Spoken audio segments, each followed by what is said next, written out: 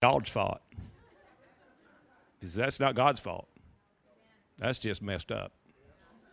Amen. Hold your Bible up. Let's make a confession. Get in the Word. You need God's Word. Amen. Lift it up. Say, this is my Bible. Say, I am what it says I am. Say, I have what it says I have. Say, I choose to do what it says I can do. Say, I have an open mind. I have a teachable spirit. From this moment forward, say, I'll never be the same. Say, I refuse to be the same. In Jesus' name. Come on, give him one more praise tonight. Hallelujah. Amen.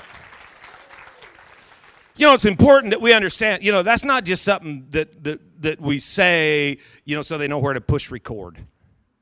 We're going to start recording the message right there, okay? No, I am what that word says I am. And a lot of us don't have a clue who we are because we don't know what it says, right? You know, 1 John 4:17 says, even as he is, so are we in this world. Man, you want to know about you, you need to learn about God because you came right out of God. You're made in his image and his likeness, and you are a spirit. You possess a soul. You live in a body. But because you are in Christ, and now if any man be in Christ, he's new. That old nature has passed away. And behold, the new nature has come. You're a new species altogether now. And you need to learn how to live the new life, lest you be new, but living the old life style. I'm not talking about rules and regulations and jumping through hoops. I'm talking about having a new nature and a huge advantage in life that we have because we are in Christ. Hello? I am who he says I am. I have what God says I have.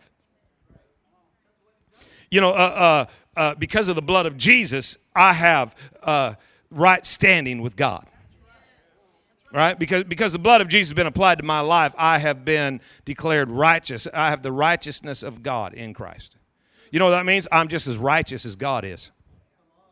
I'm not sort of righteous or part-time righteous. No, I'm 100% righteous. I'm justified. It's just as if I never disobeyed. And I know what you're thinking. I saw you do it. Yeah, but if we confess our sins, he is faithful and just to forgive us and to cleanse us from all unrighteousness.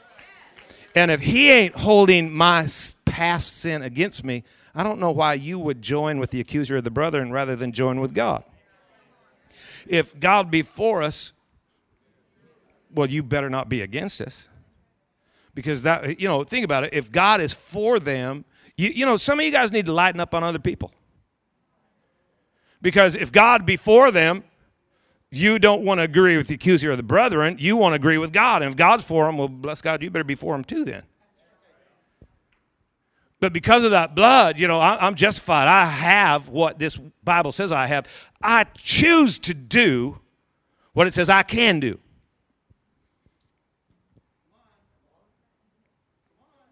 Well, I can't do that. You need to choose to do what God's word says you can do.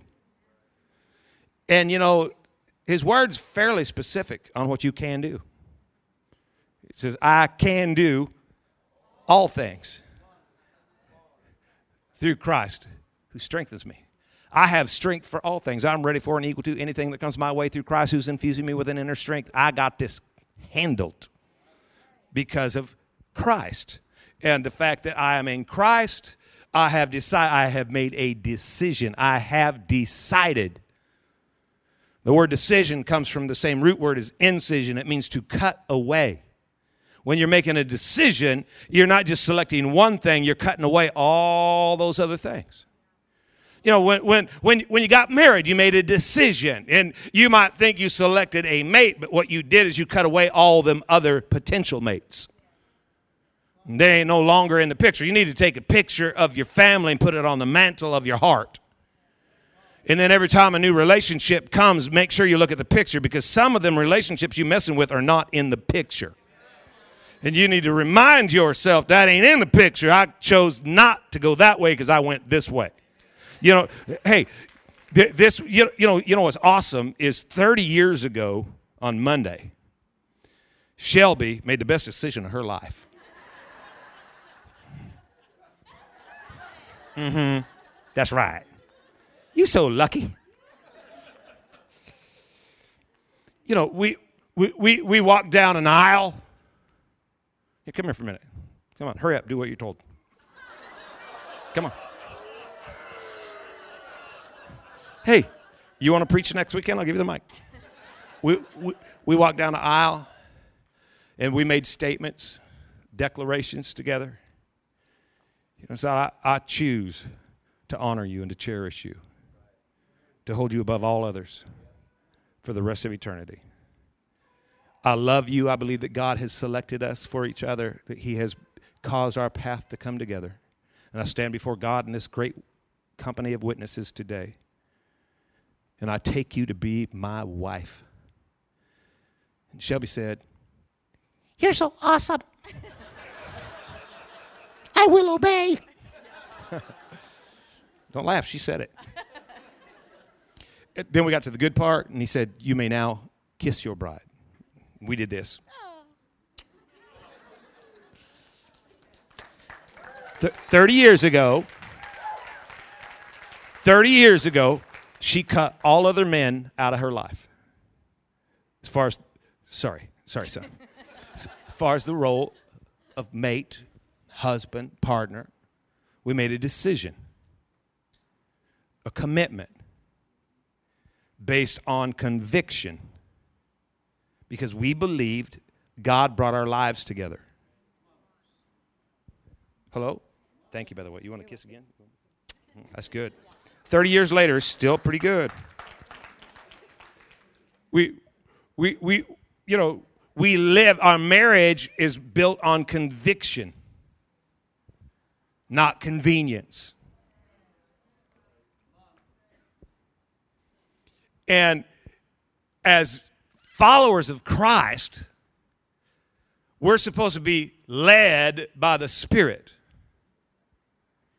Romans 8:14 says, "For as many as are led by the Spirit of God, these are the sons of God." There's two words for sons in the Greek, teknon and huios. And teknon is a child by mere fact of childbirth. Huios is a child who displays the characteristics of his father. Those who are led by the Spirit, they're not just by mere fact of childbirth children of God, but they display the characteristics of their Father. See, when Jesus shed his blood, he brought you into right relationship with God, which got you into fellowship again with the Holy Spirit. We were separated from God. Remember, God would walk in the garden every day with them, but because of sin, they lost that connection. There was a disconnect, so Jesus came for the reconnect, and then he said, "Hey, guys, it's really profitable for you if I go away. I need to leave now." And they were kind of getting all upset about him leaving, but he said, "Really, it's to your advantage that I go away." John 16:7. He said, "Nevertheless, I tell you the truth, it is to your advantage that I go away. For if I don't go, the helper will not come to you. But if I depart, I will send him to you. And when he has come, he will convict the world of sin, righteousness, and judgment." When the Holy Spirit comes, he's going to convict. And drop down to verse 13. It says, "However, when he, the Spirit of truth, has come, he will guide you into all truth. For he will not speak on his own authority, but whatever he hears, he will speak. And he will tell you things to come. He will glorify me, for he will take of what is mine and declare it to you. And all things that the Father has are mine. Therefore I said that he will take of mine and declare it to you." Tonight, I just want to talk real quick, and you're going to have to write fast, okay? But I want to talk quickly about just 4 key characteristics of the Spirit, because we're supposed to be led by the Spirit. But being led by the Spirit does not mean that we're just weirder than other people. Led by the Spirit don't mean that we just do whatever we want and then say, "Well, the Spirit just led me." A lot of people say that they're led of the Spirit when they leave mad. You know what I mean? They're leaving, they're upset. "Well, God told me to leave." Well, we just found out who their God is. Anger's on the throne. Let your neighbor smile. Say, "He's preaching to you, not me." I want you to see this because we're going to be led by the Spirit. So the very first thing that the Spirit, if you're going to live a Spirit-led life, you're going to have a life that is impacted, directed, influenced by conviction. Everybody say conviction. I mean, look at 1 Thessalonians 1:5. He said, because our gospel came to you not simply with words, but also with power, and with the Holy Spirit and deep conviction. The Holy Spirit's always tied to conviction. Always. And last week we covered this pretty well. Conviction is not convenience. Our society is addicted, especially believers, to convenience. We have convenient Christianity. We're all in for God as long as it's convenient. We're all in until something else comes up. Until we get busy, or till it's going to cost us too much, or it doesn't fit my schedule, or it doesn't meet my needs, or it's not appealing to my desires. It doesn't look like that's not what motivates me.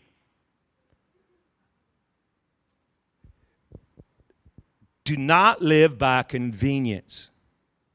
Live by conviction. Amen? Conviction is not a preference. A preference can be a very, very strong belief, but even though it's a very strong belief, under circumstances, a preference is changeable. You can prefer something one day, but be persuaded to prefer something else another. A lot of us, that's how we are in relationship. We haven't made a decision. We haven't cut off everything else, but we've selected a preference for the time being. And if something better comes along, I wonder what would happen if God operated by preference. He's just going to move in your life until something better comes along. That won't take long. Hello. Preference is seasonal. I've actually had people share with me that they are in the church for a season. God told us to come here, and we're staying until God tells us to leave. That's kind of seasonal, isn't it? I mean, and I get that some of what I'm going to talk about tonight is kind of going to go against the grain of our current religious mindset. Because I just think that in a lot of areas, I think as believers, we think wrong. And I think God's trying to renew our mind. And He's trying to take us someplace awesome. But, for God to get you to where He would like you to be, but if He has to work against a mindset that the only way you're going there is as long as you prefer it above somewhere else. Because there are going to be moments in life that aren't going to be quite as preferred as you'd like. But if we're going to be led by the Spirit, if we're going to be children of God that display the characteristics of our Father, we got to live by conviction, not by preference. Hello? Preference is seasonal, and that usually ends the minute you don't get whatever you want. And then the Spirit's leading you on somewhere new to talk bad about where you just left again. Let me tell you something else conviction is not. Conviction is not a set of rules. I'm going to live by conviction, so I'm going to write a bunch of rules down. Let me tell you what a list of rules are. Rules. And usually, when we're trying to live by rules, we're trying to control, not even others, ourselves. Just trying to control myself. Well, no, I don't want to be controlled by self. I want to be controlled by the Spirit. So I want to get God on the throne of my life. I'm trying every day to get Thom off the throne so that God can rule and reign. But, we end up with all these rules. Don't eat that, and don't drink those, and don't wear that, and don't go there. And I just got to tell you something. Here at the Garden, we really don't teach rules. We want to lead you to a life of conviction. Real biblical conviction. Oh, how do we grow that, develop it? You're getting the Word of God. And the Spirit of God, when He comes, He will convict. I'm telling you, the Holy Spirit will teach you how to live. If you just decide, I'm going to pursue the Spirit of God, I really believe that if you build your life on conviction, your life will get better. I don't have to tell you to not do that and don't eat that and don't smoke that and don't drink those and don't go there and don't say that. And let the Holy Spirit teach you. And you'll actually live better than if I tried to control you. You know, and the thing that we got to understand is that conviction, while can often be similar, it's not always identical. Where rules, that's just a pretty wide sweeping brush. Here's the rules. Everybody's going to follow them. You break the rules, we're going to break your fingers. But conviction, see, some things that would convict you may not convict somebody else.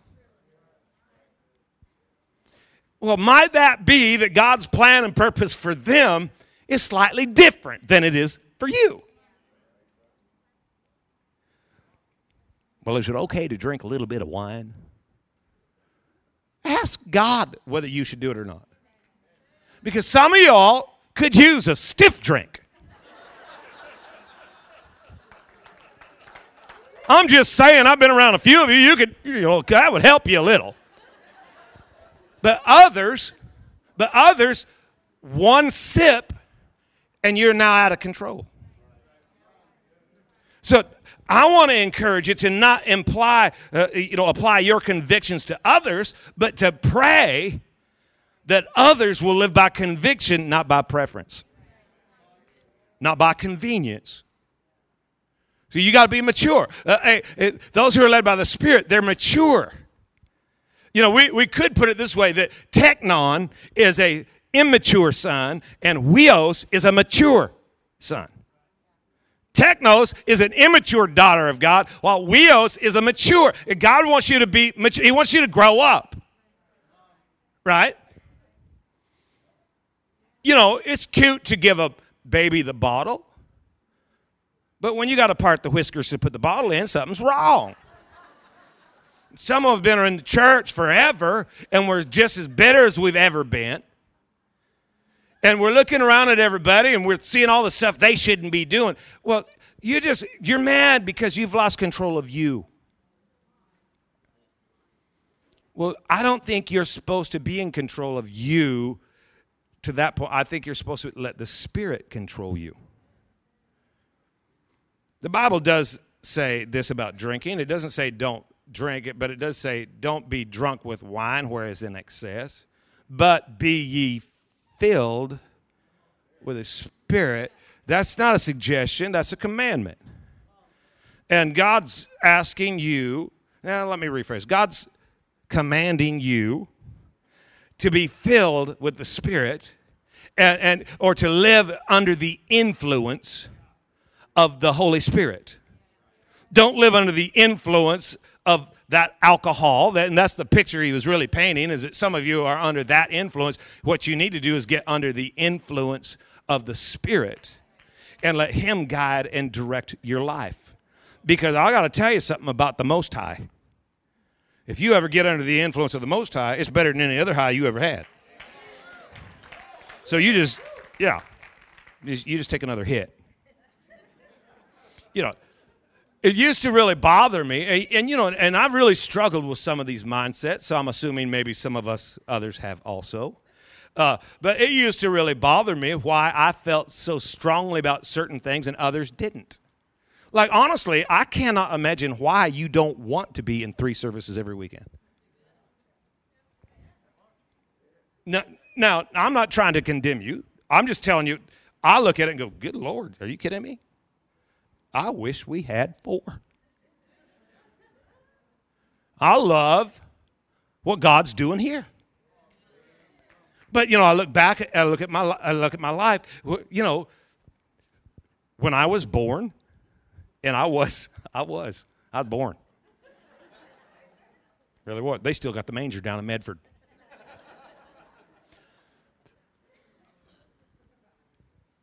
They had prayer meeting the day I was born, and I was at it. I remember. No, I don't remember, but I was there. I grew up in church. We traveled. We had big honking tents, and we did tent revivals all over the place. We did a revival one time, 2 services a day for a year. It's just part of my makeup. It's part of the conviction that the Spirit of God has built in my life. I hate missing church. I mean, I really do. I hate it. And, we'll be on vacation. We'll be off someplace. All I'm thinking about is where we gonna go to church. And the rest of the family's like, when you gonna take a break? But it's just part of it's part of that. It's part of my makeup. But some of you have great conviction about things, and it drives you crazy that people around you don't. But God's purpose is different for them. And so don't let conviction be rules. If you're going to be led by the Spirit, just let it be conviction. You all right? Conviction is not preference. It's not rule-based. Let me tell you what else it's not. It's not an expectancy. A life of conviction is not trying to live to somebody else's expectations. Matter of fact, when you live a life of true conviction, let me tell you what will happen. You actually live above your expectations. You don't live down. Usually when you're trying to meet the expectations of others, actually, there's areas of your life that you have to live down. And you don't want to live that way. You want to build your life on Holy Spirit-inspired conviction.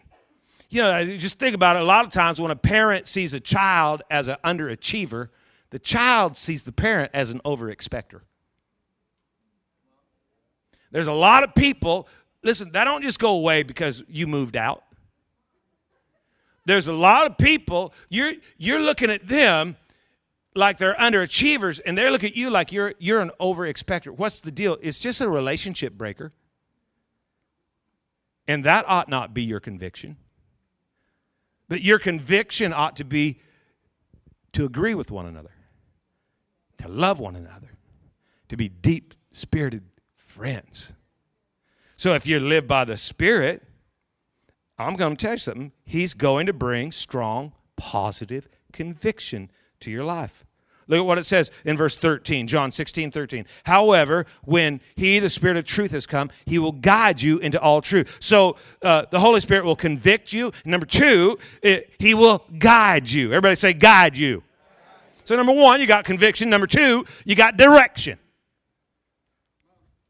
Man, I tell you, you want to live led by the Spirit. He will. Look at what it says. He will guide you into all the truth. He's not going to drive you. He's not going to force you. He's not going to urgently compel you. He's going to guide you into all truth. Sort of like a sail catching wind. And doesn't it seem like the sail catches the wind pushes it in a certain direction. But in reality, when you put the sail up, the sail creates a vacuum which causes the boat to be drawn. And that's really how the Holy Spirit works, I believe, is that He begins to draw you. You start allowing conviction to rise up in your life, and all of a sudden your life begins to be drawn certain directions. Oh, in just a minute, it's going to get crazy good. Get ready. Well, I don't feel drawn. Probably because you haven't built conviction. But He will draw you towards some things. Look at what it says. He will guide you into all truth. We're not just talking about Bible verses. We're talking about every area of your life, bringing truth, which will set you free in every area of your life, being drawn. And you end up, He said, He will guide you into the truth. You'll actually begin to bump into truth. You're just banging into it everywhere you go. You're just trying to learn to be drawn by the Spirit, and you're running into truth. You're having a collision with truth. Hello? Ecclesiastes 9:11. Look at this. He said, this is what I saw. The race isn't to the swift. The battle's not to the strong. The bread is not to the wise. Riches aren't to men of understanding, nor favor to men of skill. But time and chance happens to them all. You didn't get it because you're smart. You didn't get it because you're good looking. And you didn't get it because you're fun to be with. Although those have always helped me. But Time. That's moments impregnated with purpose from God. It's God's timing. Your time. I'm telling you, nobody can take from you the moment that God's created for you. And time and chance. Chance is a word. It's not like rolling the dice. It's opportunity. And really, it's a collision with a God-given destiny. The Holy Spirit will guide you, cause you to collide with truth, all truth. It's the revelation, the insight of to His purpose. It's alignment with His plan for your life. See, the enemy is a deceiver trying to guide you, trying to direct you, trying to push you, trying to do whatever he can to get you to go into a lie. But the Spirit is trying to draw you. No, I know that looks good, but let me show you what is good. I know that feels good for a minute. But let me show you, let me draw you into what will produce life eternal. If you'll just be led by the Spirit, build conviction, and let the Spirit draw you into truth in every area of your life. I have certain convictions that rule my life. I follow those convictions when it feels good and when it don't. And then, honestly, what's brought us to where we are, and a lot of you guys who are with us, it's the convictions that have been built into our lives. And then, think about it. We're January, we're praying for direction. I go to Starbucks to get a decaf. It's too close. I don't want to be back that fast. I take a right when I should have gone straight. I pull into a parking lot. I see a cool-looking sidewalk. I'm going to go pray for direction. I sit down at a patio, looking at the patio, going, wow, that thing is cool. I should take pictures. Because when we build our building, this is exactly what we've talked about. And I begin to pray for direction. And I hear God say in my spirit, I want you to ask me for that. Looking at a building that we now own.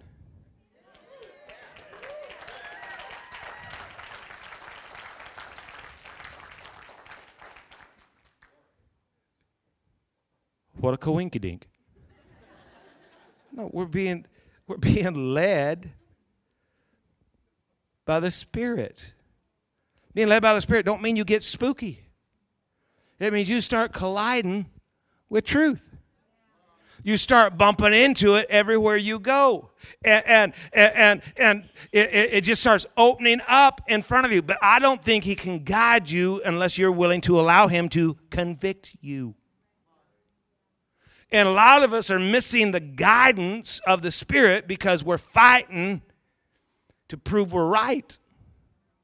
And we won't let Him convict us. Ain't nobody going to tell me what I can eat, drink, say, or smoke. Honestly, how dumb can we get? When He's wanting to have us collide with real life, with real health, with real hope. Look at this. The Holy Spirit brings conviction. He brings direction. Look at the third thing, John 16:13 again. He said, when He, the Spirit of truth, has come, He'll guide you into the truth. He'll not speak on His own authority, but whatever He hears, He's going to speak, and He will tell you things to come. So the Holy Spirit brings conviction, He brings direction, and He brings vision. He will tell you things to come. Get this. As you allow your mind to be renewed, as we receive the engrafted Word of God, which has the power to save our soul, He begins to change the way we think, which will change the way we feel, which will change the choices that we make. And all of a sudden, new conviction begins to be birthed in our life, and we find ourselves bumping into truth that we haven't ever been able to grasp before. And then all of a sudden, we begin to see things we weren't able to see before, and the future begins to open up in front of us. He begins to infuse us with an inner strength, conviction, an inner strength. He infuses us with inner strength, and we start building convictions. I have strength for all things. But you got to ask yourself, do you live by conviction or preference? Because some of you have strength for all things if it's stuff you don't like, but you don't have strength to stop stuff that you do enjoy. Hallelujah.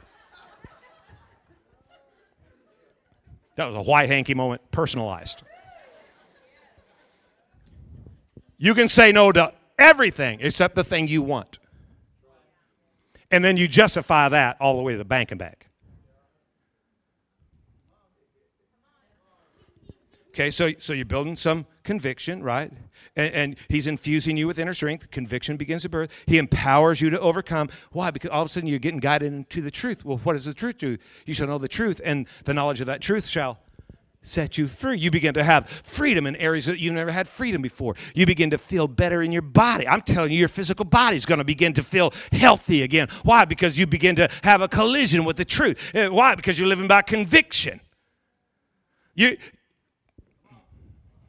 I have to hurry. You're saying, come on, and I'm saying, let's go. Okay. Why? Because I want to go eat.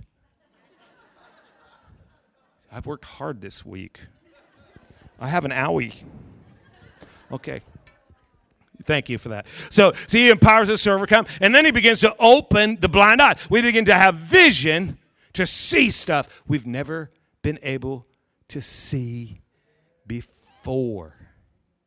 Let me just say this about vision real quick. Vision is a little bit more than a complex list of hopeful achievements.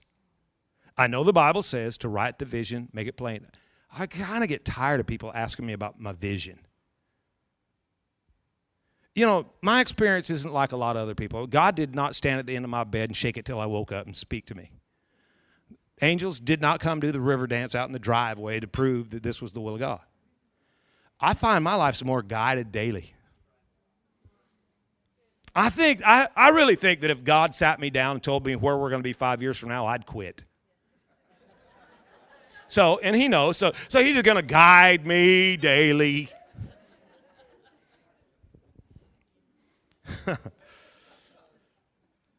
But we get so messed up. We start talking about vision, and we think that we have to have this big long list of stuff. And I think while communicating vision requires a list, accomplishing vision demands restraint. Proverbs 29:18, where there is no revelation or no vision, the people cast off restraint. So when you have great vision, you have to have great restraint. When he begins to open your eyes, let me just put it this way, okay? So we're building conviction. We begin to be drawn into the truth. This is the way, you know, we had prayed that God would show us the right way for us, the right way for our kids, the right way for our substance, right? And he did. He began to direct us and to draw us a certain path. And then he drew me into that parking lot, and then he sat me down and he gave me some vision, and he said, okay, that's the building. I want you to ask me for that building, right? Well, at that point, when vision comes on, then now you have to operate in restraint. It's not about what can I do, but what do I stop doing so I can accomplish what he just told me I'm going to do. Because without great restraint, it wouldn't make any difference how big of a financial miracle God produced in our life if we cast off restraint. We just spend it on all kinds of other stuff anyways. Some of you, God's brought you right to the threshold of insane breakthrough, but you wasted all the resources before you got there.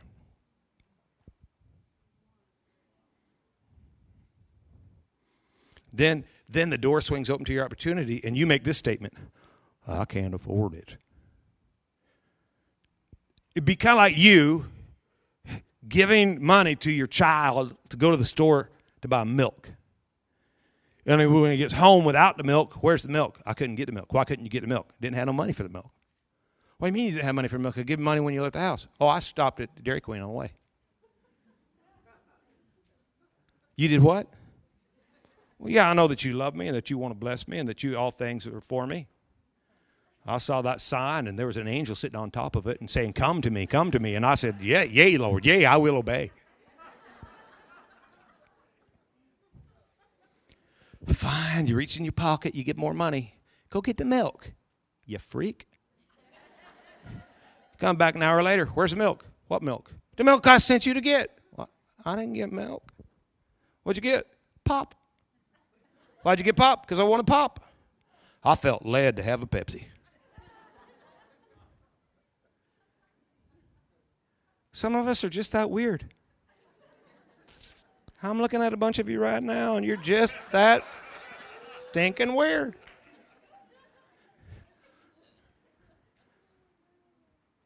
You see, you're looking at them and say, "What am I going to do with you?" I don't know. Let me get my brothers downstairs. I mean, I can just see one of my boys doing this. Evan, come here. TJ, Stephen calling them in. Let's pray. Let's pray that Mom and Dad would release a financial miracle so that we could do what they've asked us to do. You've had many chances to obey, and now you want a miracle. Well, the miracle's going to be when you actually obey.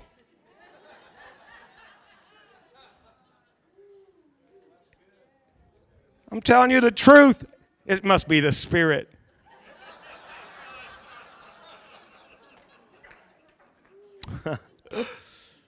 Look at what he said, verse 14. He will glorify me, speaking of the Spirit. He will take what is mine and declare it unto you. So 1, he brings conviction. 2, he brings direction. 3, he brings vision. And 4, he brings provision. He'll glorify me. He'll take what's mine, and he'll begin to speak it into your life. And you know what's really cool is he goes on in verse 15 and defines what he's got. Look at this. All things that the Father has are mine. Therefore, I said, he'll take what's mine. What's his? Everything God's got. And he'll make it available to you. Oh, what's going to happen when you live led by the Spirit long enough to get there? I said, what's going to happen when you control yourself, restrain yourself, and let conviction grow, quit leading yourself, let God lead you by his Spirit, guide you into the truth, give you a vision, and he begins to supply what is needed to accomplish that vision. God is a God of abundance. I said, God is a God of abundance. I kind of like knowing that as we face a $1.2 million renovation project. Oh, are you going to say now that we can just ask God for anything we want and we just get whatever we want? How come provision always takes you to a selfish place? 2 Corinthians 9:8. God is able to make all grace abound toward you, that you, always having all sufficiency in all things, may have an abundance for every good work. God is able to make all grace abound towards you, that you always having all sufficiency in all things may have an abundance for every good work. God is able to make all grace abound towards you, that you always having all sufficiency in all things may have an abundance for every good work. I don't know if you're getting the point yet, but it's always going to be there. Sufficiency is always about God meeting your personal needs. Abundance is always about God working through you for his purpose. Some of us want abundance for us. But your abundance ain't for you. The abundance is for his purpose. I'm telling you, if we get this, we're going to blow up Tri-Cities, Washington.